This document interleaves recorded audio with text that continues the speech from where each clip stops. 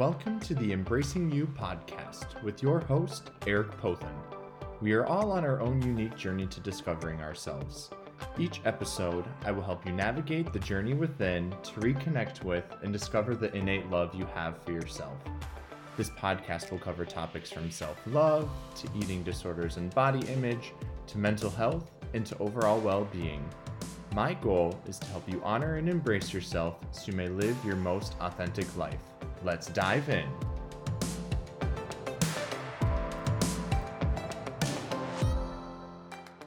Well, hello everybody, and welcome back to another episode of the Embracing You podcast.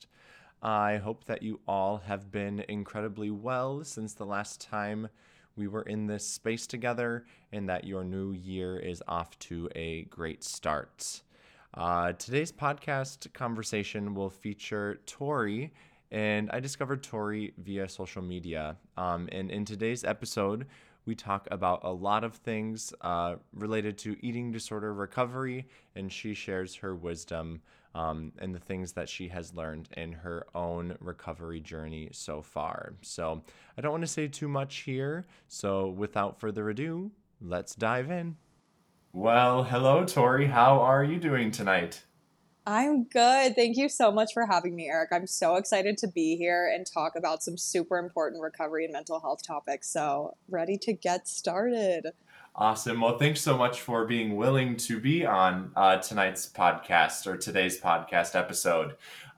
Just a little bit of background for listeners about how I found you is that you actually had popped up as I was scrolling through my own Instagram feed. And it always makes me really excited when I stumble across another account that is in the space of eating disorder recovery and advocacy work. And I saw one of your reels and I clicked on it, really resonated with the content that you were producing in there. And I then went to your actual profile and looked through a lot of your other material as well. And I was like, this is an account I need to follow. And this is someone that I really feel like I need to reach out to and get to be on this podcast to share a little bit about her story and just all of the wisdom that, you innately have within and being in this space of recovery. So just a little bit of content for listeners here before we dive into our conversation. So to start tonight's conversation off, if you wouldn't mind just telling us a little bit about yourself and maybe what was your inspiration for you to share your story via social media?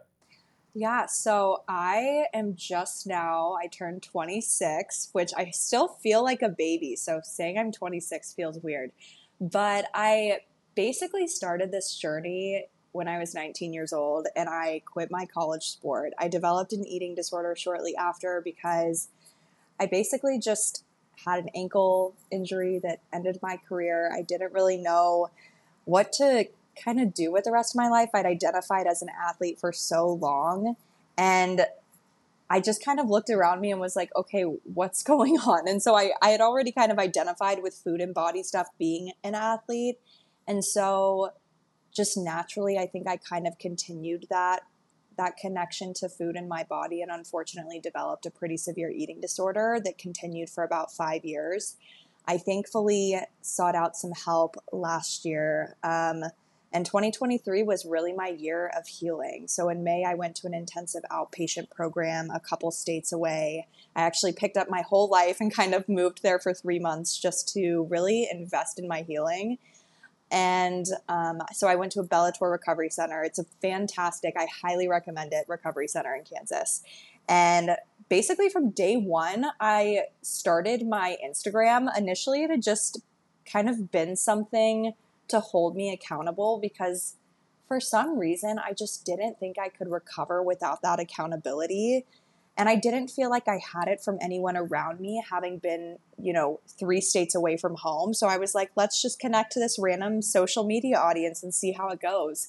And then, 6 months later, I had 20,000 followers. And I was like, what is going on? Like, I in no way was intending it to turn into what it did. But I really have felt so grateful for the opportunity to connect with this amazing community of other recovery creators, other people who are deep in their eating disorders and people who are deep in the recovery process, and just kind of meet everybody where they are. And so that's how kind of Grow with Tori was started. And right now, I'd say 2024 continues just to be a year of growth. That's still where we're at. We're up to, I think we have 30,000 people in this community now, and started some online support groups. I've got a blog going. I'm truly just, I love it when people call me their recovery big sister, because like that's what I wanted. Like that is who I want to be for other people. I get nothing from doing what I do other than sometimes feeling shitty about myself from some comments that people make. And then feeling really good about myself when people make good comments and say I impact their life. But yeah, I mean, I'm truly just kind of using my vulnerability, I guess, to meet people where they are and kind of grow with them. So that was a long way of saying I'm super grateful to be where I am. Absolutely. And I think, what I've also learned in stepping into this space of advocacy work is that it's the vulnerability that connects us with one another. It's the vulnerability that, other people can latch onto, because when we are vulnerable, we add emotion into whatever it is that we are sharing. And it's the emotion that we can connect with and resonate with. I feel like when we get into that space of vulnerability and sharing our story and our experiences, right? And so I think that's why so many people are connecting with the content that you're creating, is because of that level of vulnerability that you are achieving and pouring out into the things that you are producing. So that makes sense to me why you are receiving these wonderful, heartfelt responses from other individuals, with the things that you are sharing with others via social media.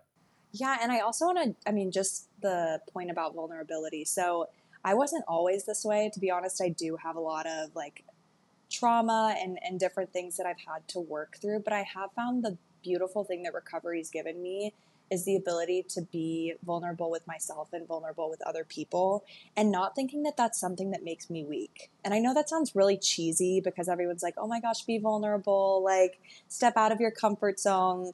And but truly, like I didn't know that connecting with my feelings and not suppressing them and trying to control them is so much of what recovery is. So I think that's a really great gift it's given me, is that vulnerability.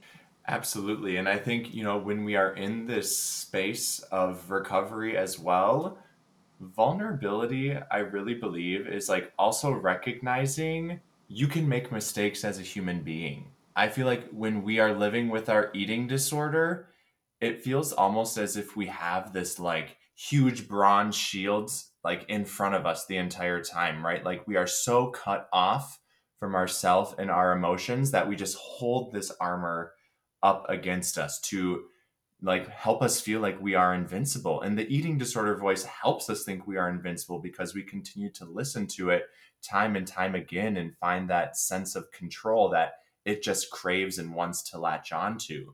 And so I think when we enter into that space of recovery and we are able to once again be vulnerable with ourselves, that's when the shield comes down. And that's when we get in touch with those more tender parts of ourselves that we haven't experienced in such a long time. Oh my gosh, that was so beautiful. We need to like make that a quote and put that somewhere. I love that. I really love that because I think a lot of people in recovery can relate to that as well, because I know I talked to you a little bit earlier about I always felt like there was this weight in my chest. It just I could almost locate like where that control was centered, and it was this feeling of tightness all around my body. And I think recovery has also taught me that your body holds these emotions, and like my body physically was holding the eating disorder, and when you strip away that eating disorder or at least fight it, it really does take a weight off your shoulders. And it's a certain amount of freedom that like I haven't experienced before. I didn't even experience really before my eating disorder because I just didn't have that awareness. So I am grateful as well, like there is that taking off of the control, relinquishing it, and an increase in awareness of my body, in a different relationship with my body that I didn't have before. Yeah, absolutely. And, listeners of my podcast, I say this in almost nearly in every episode, but awareness truly is key in any sort of work that we do on ourselves as individuals. And I think you said that so beautifully, is like, when you're in recovery, you are reconnecting with your body, you're reconnecting with your emotions. The fact that you were able to kind of recognize that you had this tightness in your chest, right? Like our bodies speak to us every day. And in these physical signs, it's trying to communicate something to us, right? And so I don't think we're able to become as embodied as we are if we are in that space of recovery, right? Because when we are in that space of recovery, it's all about healing that connection between body and mind and learning to trust our body more in what it communicates to us on a daily basis. Yeah, I love that. And I've definitely registered that a lot. I feel like so much of my work in recovery has been even working towards that intuitive eating, right? Like it is that connection between body and mind. And so much of what you do early on recovery is trying to create structure so that you can slowly build up to that intuitiveness that the eating disorder has broken apart for, for me for so many years. And it's a hard thing to relearn, but it's definitely worth relearning. Yeah, and that comment right there, it makes me want to point out to listeners too of like when people enter into recovery, it's not just something as simple as, oh, you receive treatment and then in 2 weeks you are fully recovered and healed, right? Like being in recovery is an active process that takes time. And I think this is my own personal belief, but I really think being in recovery is lifelong. I think, it's something that we will always have to know how to navigate when it comes up. And I think, you know, being able to work with that when it comes up really kind of distinguishes an individual from being in recovery versus still struggling with a full out eating disorder. And so it baffles me when people, say, just eat. It is not that simple to just start to eat more food when you're entering into recovery. And I think that's one of my biggest pet peeves almost when, at least when I was struggling and people started to voice their concerns to me, that was the number one thing that they all said to me. You need to start eating more. Well, it's not just that simple, right? There's so many, it's so multifaceted, right? Where, it's physical, right? Where you are noticing physical changes in your body. It is psychological because the eating disorder voice is now starting to sneak in and take over your true self and it's in their thoughts and replace it with these completely distorted and ludicrous thoughts that do not serve our physical and mental health, but yet we latch onto that because that's where we find the control. Yeah, that's so well said. And I think for anyone fighting against an eating disorder, I am just impressed and so proud of those people in general because this is like one of the only diseases that exists and is completely the opposite of what we have been conditioned to believe by our society is the right way of living, the right state of being. We're taught to always go harder, to always push ourselves more, to make it to the gym every day, to eat as little as possible, to look a certain way.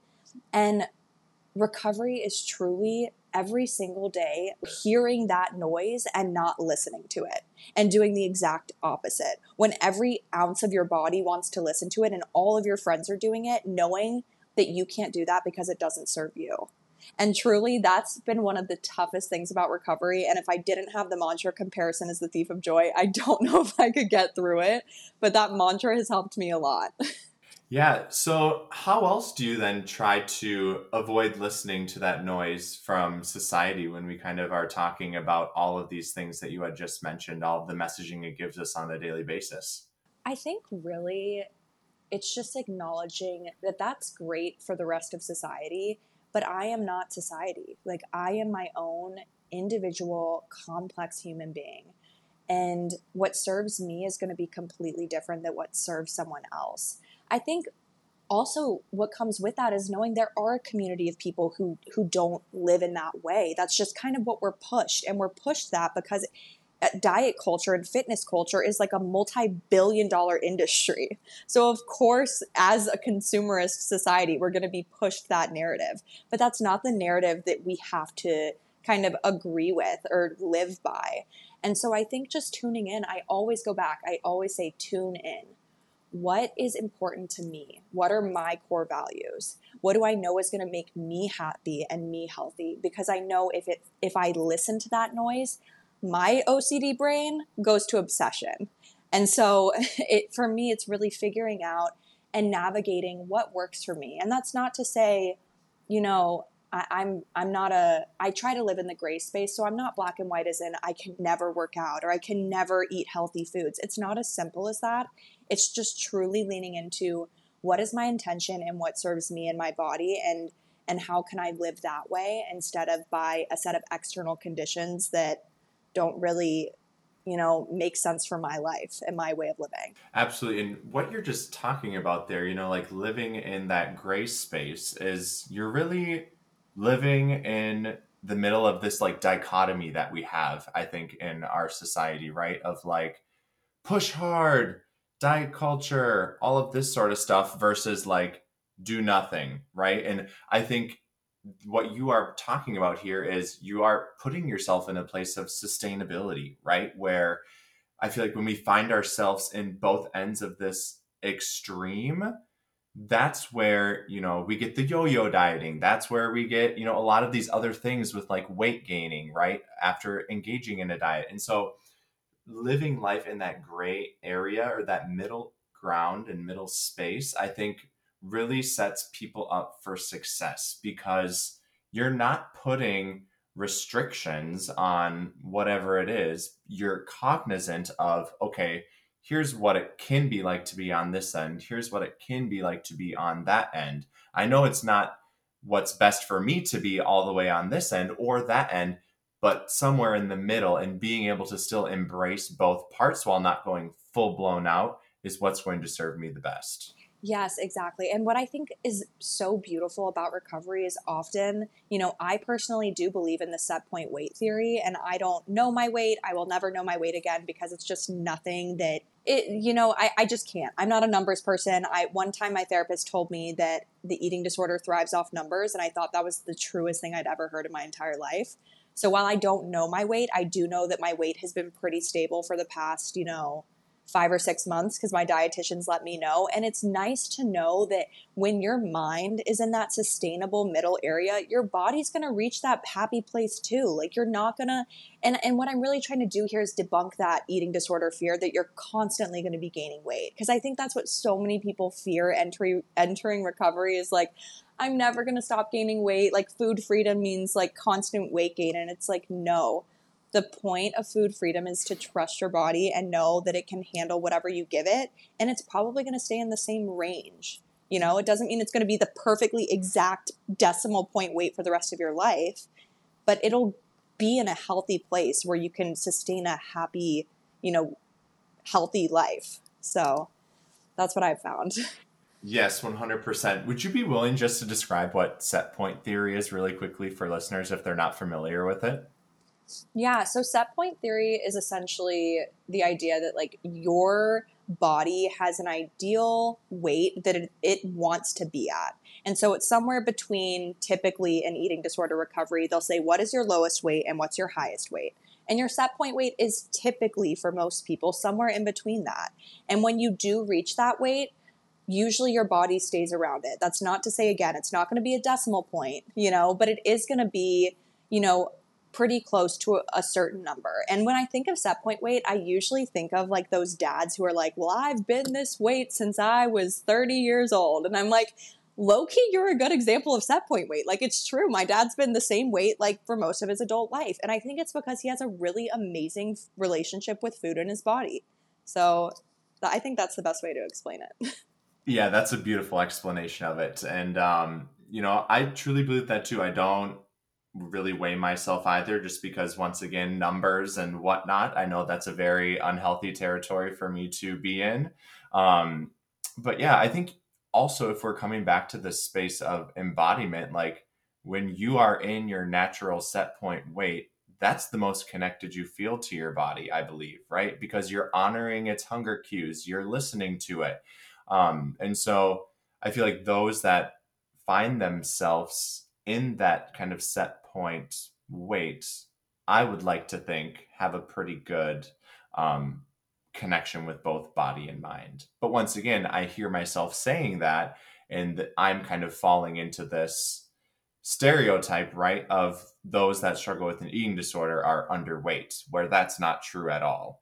It is for some, but not for all. And so it's interesting, even when I engage in conversations with people on this podcast, to even hear those little nuggets slip in of like, oh my gosh, I am reinforcing this untrue stereotype about and myths about eating disorders. No, I think that's yeah, no, that's really interesting. And sometimes, to be honest, with things like set point weight, I almost see them as tools that we use to communicate to people struggling with eating disorders who just can't kind of comprehend it in a different way. Like, we almost need that scientific information to be like, reassure me. So I think I always say, like, take what works for you in recovery and leave what doesn't. So if set point theory works for you in your personal recovery journey, and having that is something that you put your faith in and you believe in, go for it. If you're like, hey, that's not me, that's not my eating disorder, you're still valid. You know, I'm just offering one thing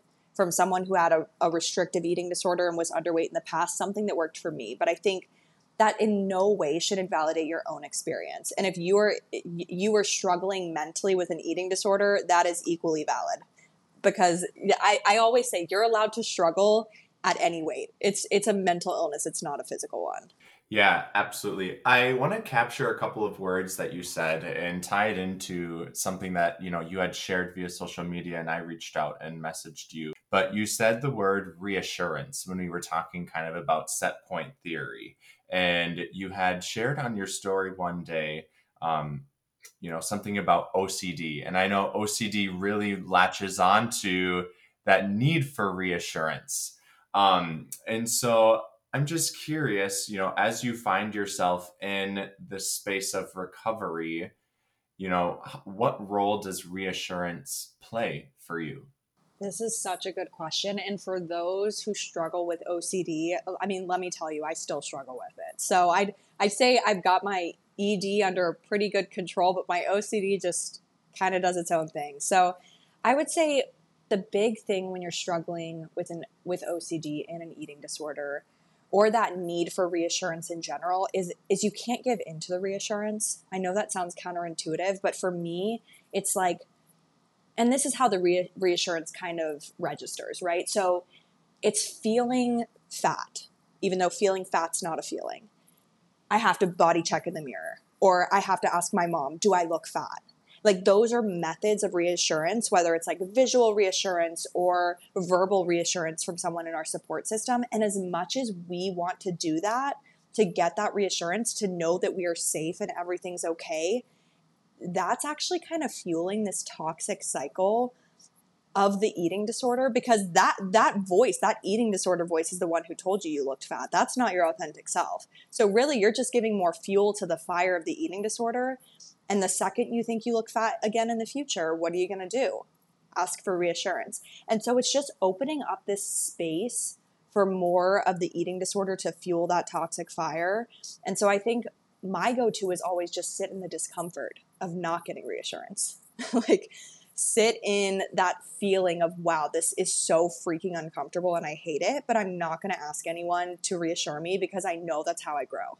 Absolutely. You took the words right out of my mouth. I was just going to talk about, I think a lot of being in recovery and a lot of struggling with OCD is sitting in and dealing with that uncertainty. And it's so flipping uncomfortable because the OCD mind just, it needs that validation right away, right? And if it doesn't, you're going to continue to just ruminate and ruminate and ruminate and ruminate on whatever it is until you find that reassurance. And I think, it's in recovery where we learn those skills to help us sit with that discomfort, right? Of like, okay, we're at a mealtime and I am finding myself triggered. Okay, I can't just not eat and provide my eating disorder voice reassurance of it telling me not to eat, right? And to feed and to listen to that.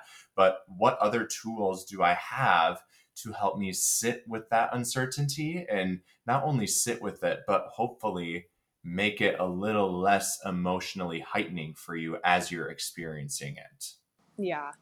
Yeah, I love that. And And I think for me, some of those tools, I think mantras are amazing. I think if you find ones that aren't cheesy, the typical recovery is worth it, recovery is possible. I mean, we say that a lot and it's true, but like it gets cheesy at some point. You know what I mean? So it's finding something that really speaks to you.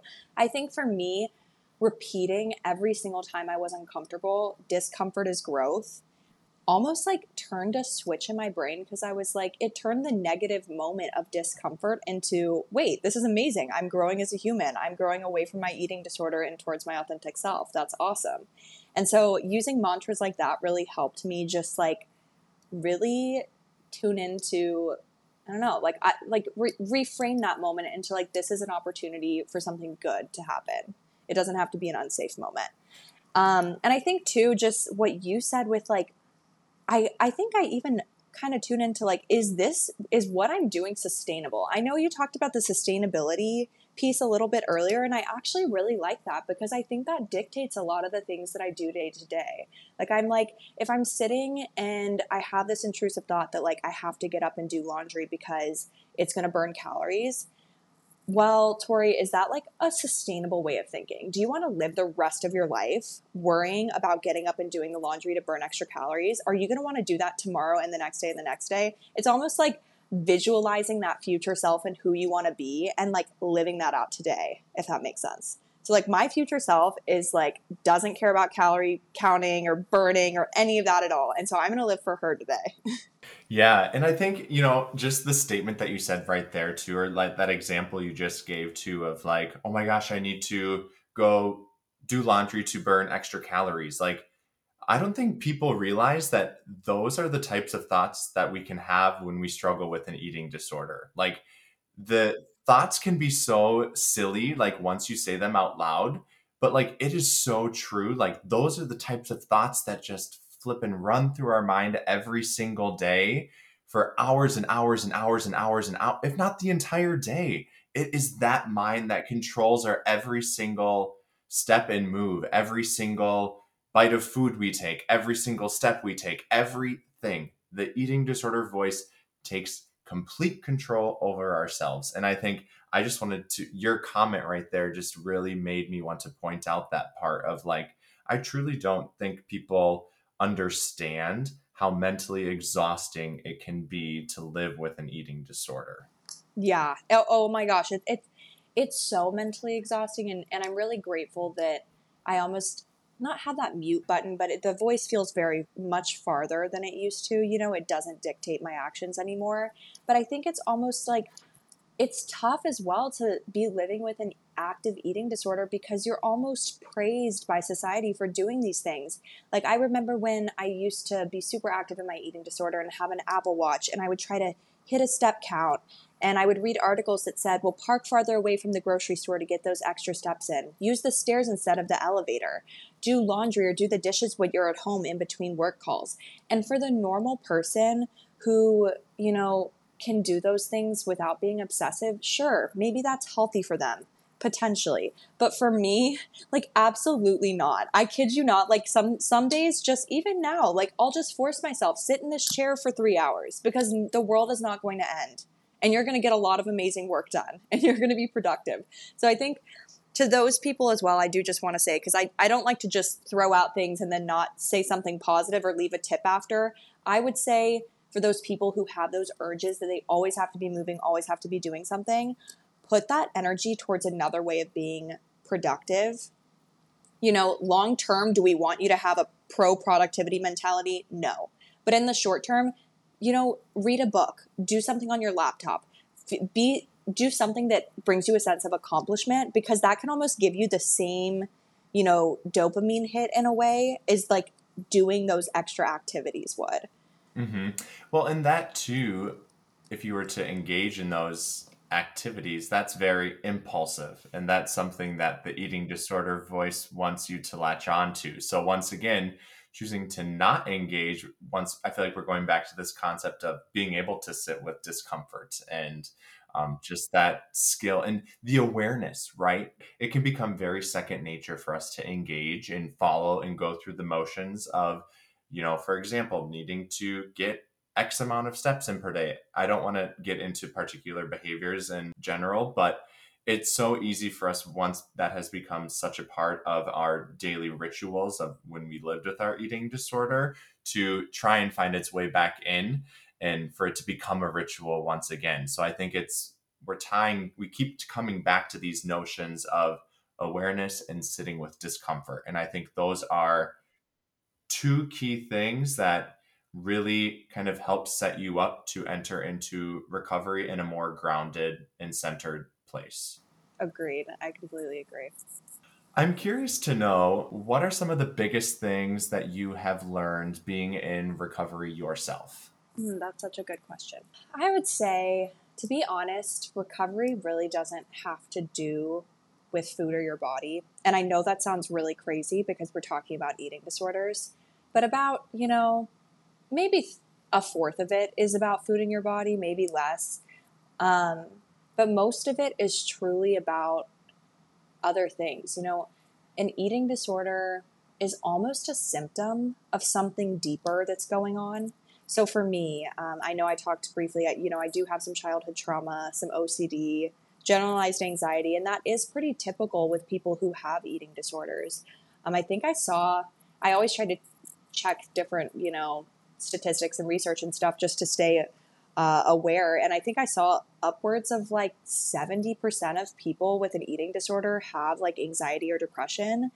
And I think that's just important information to know because it goes back to what we said about like, it's not like a weight thing, it's not a body or food thing. And like, if you're treating that, like, you're not getting to a lot of the deeper issues. And so a lot of what I've done in my own work is healing my inner child. And that's become such a buzzword, but it truly is like healing my inner child and doing, EMDR, which is trauma therapy, and finding healthy ways to cope with anxiety, to sit in the discomfort, like we were talking about, to cope with like just day-to-day stressful situations. I often say that I think everyone kind of has different ways of registering stress. And I think sometimes for people who struggled with an eating disorder, your ED is just another way that you're kind of registering that stress or anxiety. And it's not, I've definitely learned it's not something I have to judge myself for. It's something I have to get curious about. And so when I was deep in my ED, it was constant judgment. Like, around food and body, but also around myself and my self-worth. I'm not good enough. I'm not doing things enough. And instead, I've really flipped the script in recovery and been like, okay, how am I learning from this? How can I get curious in this situation? How am I growing? And just asking more of those questions. So I think that's kind of why I chose Grow with Tori for my recovery blog and everything, because recovery has opened me up to the idea that life doesn't have a destination. We're constantly growing and evolving as humans. And I think that's a really beautiful thing. That landed really softly with me, and that was just a really beautiful explanation of how, this mantra of discomfort is growth has really resonated with you and has really influenced a lot of the work that you are doing now, um, today. And I think, as you were talking here, there are a couple of things where, you know, I never once classified myself as living with an eating disorder when I had an eating disorder. And, as I entered into this space of recovery and learned that I lived with an eating disorder and Googled it, I didn't realize eating disorders are mental health disorders. And so, it makes sense. And you're right with that statistic. It's like 70 or 72% of those that are struggling with an eating disorder also have a co occurring mental health or mood disorder, such as generalized anxiety or depression. Um, and, I really resonate with that too, where, for me personally, I was really struggling with my sexuality at that time. And I also had anxiety, I also had depression. And so it's so multifaceted where it's not just one thing that contributes to the onset of your eating disorder. It's all of these things that are coming together. And it's just that one thing, whatever that one thing is, that just kind of puts you over that tipping point and into that space of living with an eating disorder. And so I just really wanted to highlight, your narrative there too of sharing your experience with living with generalized anxiety and depression, and that kind of that tandemness with living with an eating disorder as well. Yeah, and I like what you said, because a lot of people, and I didn't even learn this until I was in recovery, but I don't think people talk about the fact that it is like there is a genetic component, and the most recent research is showing that genetics plays a massive role in whether you develop an eating disorder or not. Whether it's a dormant or a recessive gene, it doesn't mean you have to have someone directly related to you who had an eating disorder, but sometimes the genes just match up, and you're delivered that. And what's interesting is it's not just genetic, but it is environmental. It often a trigger, for me, it was almost a combination of an abuse, and then later in life having an injury when I quit my sport that kind of perfectly aligned for me to have an eating disorder. And so I think what's really helpful, even in your own recovery journey, is maybe just fleshing out like what was that trigger for you, because sometimes that can get to the root of, like where is some of the work that needs to be done, or what digging do I need to do? It's just more, I always say, like, put away the judge's mallet and kind of get out your binoculars with recovery, because that is what's going to be beneficial for you. Like, you don't need to judge yourself. That's in the past. Like, let's kind of inspect, like, how did we get to where we are, and how are we going to grow in the future? So I love what you said, and I just wanted to add that. Yeah, and once again, I feel like we're coming back to this vulnerability component, right? Of like, once we enter into that space of recovery and we're able to use our mental energy to do that healing work, that's really when we can start to zoom out a little bit instead of being so zoomed in, right? And being hyper focused when we're living with our eating disorder, and to really begin to become curious about what needs healing, because certainly there are things in my past that led to the development of this. And I think the more that we can send love to those spaces, the stronger connection we will have with ourselves. And I truly believe that the stronger connection we have with ourselves, the stronger we will be in Yeah, recovery. that's so beautifully said, and I completely agree. And I think I had a therapist that I continue to work with her. She's amazing, and she's the one who kind of introduced me to this idea of like emotional parts, and parts of your inner being can experience different things. And I just loved that idea. That helped me so much and continues to help me in recovery, because the idea there is like, you can have different parts of yourself. You're a complex human. So there might be part of yourself that experienced trauma and needs healing. There's another part of yourself that, is so hopeful for the future and is growing. There's another part that might be angry, or there's another part that might be sad, and it's like holding space for all of those parts and tending to them as needed, and holding on especially tight to those parts that are hopeful and happy and joyful and want to grow, because those parts are what got me through the really tough days. Like, and that's why, I even made a journal that I share with my recovery community, because, and a big part of that journal is that parts of emotions, like having different emotional parts, because I don't think we can define ourselves by just one emotion. And I think that's really cool. Yeah, I love parts. I do parts work with my current therapist as well. And once again, I think you said it beautifully is, it really is about holding space for all of these different parts of ourselves without judgment. I think that judgment piece is so important, because once judgment slips into the picture, that's when the narrative switches, and that's when we start heading the direction that we don't want to be headed when we're in that place of recovery. I am curious to know, what are you most proud of so far in your recovery journey? Um, I would say I'm most proud of probably just the work I put in to rebuild my relationship with exercise. So, exercise is something that I don't think we talk about nearly enough in the recovery community. It's such a big focus on food, and exercise was a big part of my eating disorder, especially just like the need to over exercise, but also those little things like we talked about, just getting up and doing laundry and stuff like that. The day to day outside of the gym things that were exercise for me. And so I put a lot of work into sitting in a ton of discomfort, especially early on in my recovery. I took a little over a month away completely from any form of movement. And for me, who has been an athlete since the time I was 11 years old, that was a really difficult thing. I had always told myself that working out was healthy. But for me, it had gotten to a place where it genuinely wasn't healthy. Um, and it wasn't, my body was fighting against me with injuries and messed up hormones and not having a period and all of that. But I think even worse than that was just the need, my brain kind of telling me that I always needed to be actively doing something. And it honestly was mentally exhausting. So I'm just kind of proud of myself. I never actually thought I would get to where I am, to be honest. Like, I get kind of like a little bit emotional thinking about it because I truly remember feeling like there was no hope, things could never get better, and like just kind of wanting it to all end. After 5 years of going through something like this, you really don't think it can get better. And I was shocked that treatment was working for me. And so, especially with the exercise piece, I think just that being such a big part of my identity, it's nice that I don't just identify by that anymore. Like, I'm just proud of myself for, it's a part of me still. It's still something I do, but it's not all of me, and it's not what defines my worth. Mm.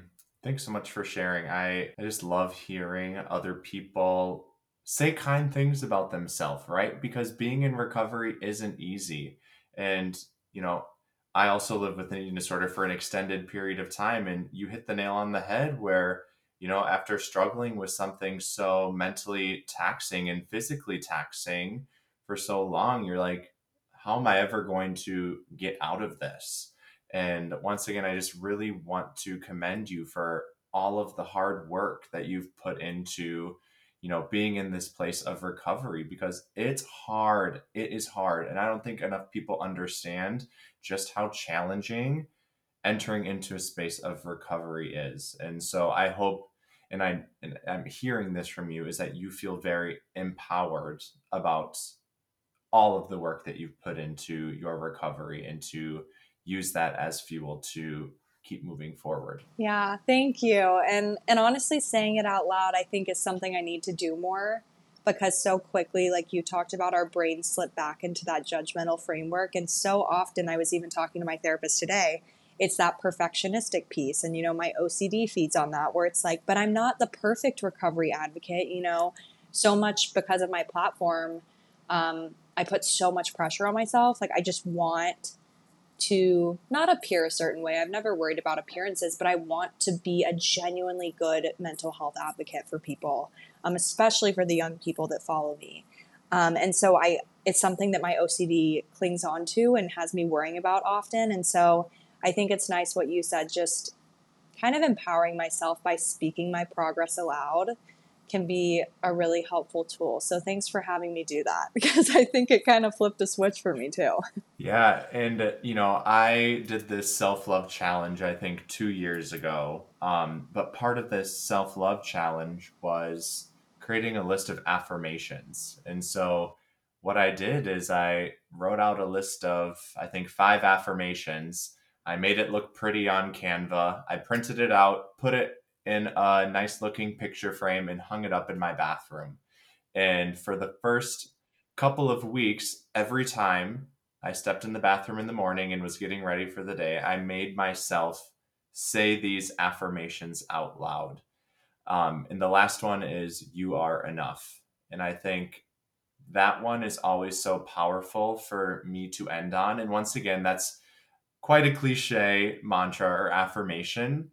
But for me, I think in this journey that I've been on, not only in recovery, but in my own personal life, to hear myself say that out loud, it hits differently. And you had just mentioned that as well for you. But there's so much power when we can put our words that are up into our mind out into the universe because it forces us to actually put those into tangible phrases and sentences into something that makes sense. And so I don't know why I felt called to share that, but I think it's that piece that you had just spoken right there at the end of like, wow, I do feel empowered after saying that. And I think we need to be comfortable saying kind things to ourselves, right? And I think when we live with an eating disorder, we are so used to bashing ourselves every single day. But when we can be in this space of recovery, we have much greater mental capacity to offer ourselves that self compassion and to, provide ourselves the validation and empowering that we need to be in recovery as well. Yeah, I love that. And I'm honestly going to use your tool too. I love that idea of putting it on the mirror. Because that's kind of the place you need it the most, to be honest, when you first kind of wake up sometimes. So I love that. And the idea that you can say those affirmations and it have nothing to do with, how you look or, what you ate that day, I think is what's really important. And even with the verbalizing, I love the idea of what you said, the words have power. And even sometimes when that ED voice is loud, yelling at it out loud, like saying something against it, like, Edie, I'm not going to listen to you. Keep going, Tori, or whatever it is, whoever's struggling. I think that's a good idea, even for people earlier on in their recovery journeys, of like, just tell the eating disorder to F it, like, out loud. Yeah, absolutely. So now that we're kind of entering into that space, and before we end our time here together, if you would have any pieces of advice or words of wisdom for those that are currently struggling with an eating disorder or are in this place of recovery, what would those words be? Yeah, the first thing is get support. I don't think recovery can happen in a vacuum. And that doesn't have to look like the typical, I have a therapist, dietitian, or I go to a treatment facility. Not everyone has those resources, and that's okay. Maybe for you, support looks like finally reaching out to that one friend that you've been wanting to tell about your eating disorder for months now, but you've been too nervous. Or finally listening to that podcast or getting that book, whatever little thing you can do to get support, do it. And then I think the second thing is just knowing in life, not just in recovery, your feelings are not true. Like, feelings aren't truth. And I think I have to repeat that to myself often in recovery, because your eating disorder is probably going to make you feel like shit a lot of times. It's probably going to tell you that make you feel that you're doing things wrong. And it's going to make you feel extremely uncomfortable. But that doesn't mean that the reality of the situation is that you're doing anything wrong. And the thing that you think that your eating disorder is telling you is so bad is probably the thing that's helping you the most in your journey. And so I think just keeping those two things in mind, support and feelings aren't truth, has helped me so much. Yeah, I love that. Especially that last part too of like feelings aren't truth. That is so true, I feel like, because so often I feel like the emotions that we experience are actually the ED's emotions and they're not ours. Um, and so it's once again, I love that you are, providing these words of wisdom of like, be curious. And you had mentioned that earlier too, of like, be curious when you have these feelings arise, right? You don't have to necessarily believe them right away. Be curious, get comfortable with it, maybe go up and see if you can like poke it and see if you have a response, right?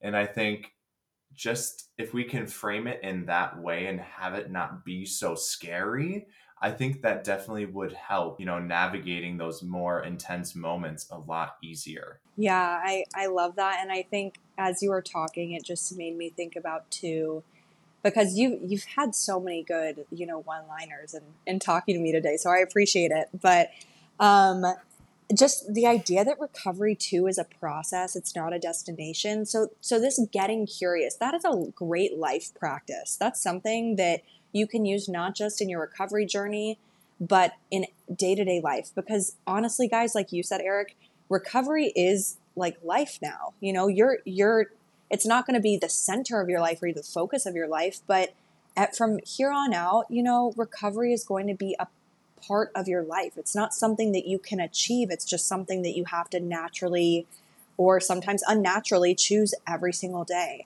And so I think don't use that as something that demotivates you, but use it as something that kind of takes the pressure off. Like, it's not, sometimes I have to tell myself, Tori, it's not that deep. You're doing the best you can. Get curious. Like, your mind is blowing this out of proportion. So I think that just kind of some of the things you were saying reminded me to tell people that, because, how I got to my lowest place even was just blowing things out of proportion. And I think so much of recovery has been, this is life. Life's hard and we're doing the best with what we can. Yeah, absolutely. And I love that too, of like, there is no end point. And that's the truth, like outside of the space of eating disorder recovery too, right? Like we are always constantly growing and evolving and learning as human beings. And whenever we continue to learn more, our destination continues to shift and change. And I think the same is true in recovery, right? Like we think we are going to get to a certain point, but by the time we get there, we've learned and developed so much where we thought we would initially get with like being okay around food, now we're to the point where we don't think about food 6 out of the 7 days of the week, right? And so it's this thing that's going to constantly evolve and shift its form. And that might happen too, even if you have a bad day, right? And I think taking a step backwards, your destination might shift, but know that eventually it's going to shift it once again. And so not having it be this definitive endpoint, I really, really, really love that point you just brought up. Yeah, that's really well said. And I love even, going backwards is never actually going backwards. Like just in general, like time moves forward. So the only one telling you that you're going backwards is yourself. And it's the eating disorder, because it wants you to think that to get you to spiral again. And so just even that, I think if we, I feel like we're wrapping up here, but even that word, I love what you said with awareness, just being aware.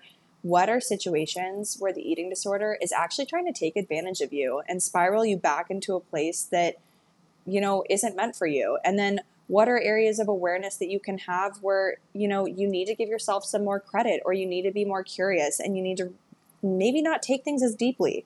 So yeah, I love that theme and that word of awareness. I think it's a great word in general for recovery that people kind of need to embrace more, because, I just think sometimes it's a serious topic, and it's an important thing, but it's not as deep as we make it sometimes. Yeah, I feel like this is the perfect segue into my final question for you tonight. But you just mentioned the word embrace, and the title of this podcast is Embracing You. So, how has your journey of living with an eating disorder and your own journey of being in recovery allowed you to embrace yourself? I love this question. I think before I always identified myself by one thing. When I was really good at school, I was an academic. Then I quickly shifted over to athletics. So I was an athlete. When athletics ended, I didn't know what to identify myself as. And so I identified myself as my eating disorder. Recovery's just given me this like amazingly beautiful thing where I realized that I don't have to be like anything. Like, I am too complex of a human being to be shoved into a box. And my like multifaceted, beautiful self deserves to identify in so many different ways. There's so many parts of me that exist and so many passions that I have. And so I think it's embracing the fullness and the multifacetedness of myself that's been the most like freeing thing in recovery. So yeah, I think that's my answer. I love that. And I truly believe that, the road to recovery is the road back to your true self, or the road to your true self, I should say. Because as you had just mentioned, you come to learn that you are much more than staying inside of one box and having one thing define who you are. And you become reconnected with yourself in a completely new and inspiring and empowering way. And so, I love your response to that question. I think it so beautifully, I think, reflects our entire conversation with one another as well. Of, this whole thing is a journey, and being in recovery, you are able to establish that new relationship with yourself that's so freeing. Yeah, that's amazing. Yeah. You, like I said, you have so many nuggets in this conversation. I'm like, I can see how you're such a good recovery coach because you just have so many little nuggets of info. I'm like, I got to write that down. Well, Tori, I want to thank you so much for all of your time and your beautiful insight and all of the things that you were able to share with us today. And I so incredibly look forward to continuing to have these conversations with you and being in this space with one another. So, listeners, be on the lookout for some future episodes featuring Tori. But once again, thank you again, Tori, for all of your time and words of wisdom that you were able to give us today. Thank you so much for having me, Eric. And I cannot wait to be back in the future, too. I think there's going to be some great conversation. Hopefully, not just, for awareness, but also for providing people with some tips they can use in their own journeys. So, thanks again. Once again, I would like to thank Tori for her time and her words of wisdom that she shared with all of us on the podcast episode today. If you're interested in giving her a follow, be sure to check out the show notes, and there you can find her Instagram handle. So until next time, I hope that you are able to absorb some of these words of wisdom that were imparted upon you today. I hope that you take the time to trust yourself in this journey we call life. And most importantly, send yourself love and compassion each and every day because you're worth it. Much love.